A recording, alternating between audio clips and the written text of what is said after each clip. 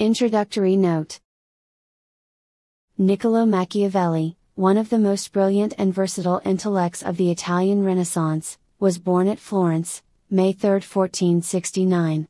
He entered the public service as a young man, and between 1500 and 1512 he was employed in a number of diplomatic missions to the other Italian cities, to France, and to Germany.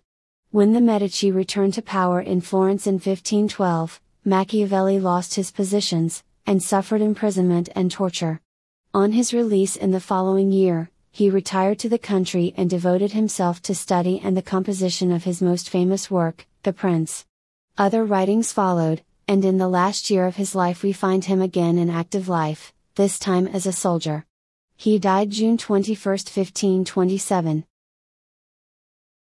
A more detailed account of Machiavelli, by Lord Macaulay, will be found in the volume of English essays in the Harvard Classics. Machiavelli's aim in The Prince has been very variously interpreted. His motive was probably mainly patriotic, but the exclusion of moral considerations in his treatment of politics led, even in his own century, to his names becoming a synonym for all that is diabolical in public and private policy. Whatever may be the relation of the methods expounded in The Prince to his personal ideals, the book remains a most vivid and suggestive picture of political conditions in the Italy of the Renaissance.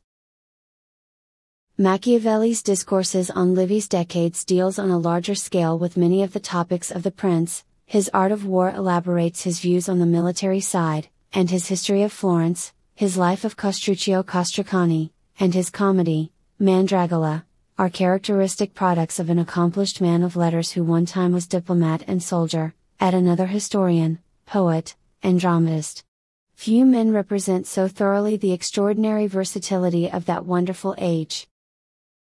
Of all Machiavelli's writings, says Garnett, The Prince is the most famous, and deservedly, for it is the most characteristic.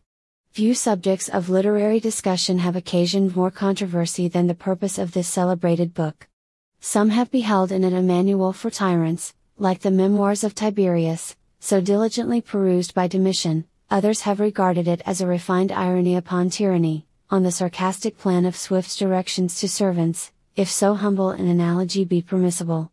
From various points of view it might alternately pass for either, but its purpose is accurately conveyed by neither interpretation. Machiavelli was a sincere though too supple a republican, and by no means desired the universal prevalence of tyranny throughout Italy.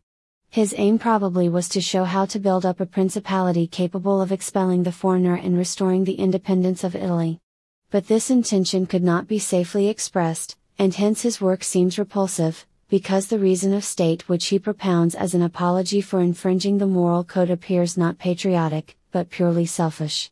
With all his faults and oversights, nothing can deprive Machiavelli of the glory of having been the modern Aristotle in politics, the first, or at least the first considerable writer who derived a practical philosophy from history, and exalted statecraft into science.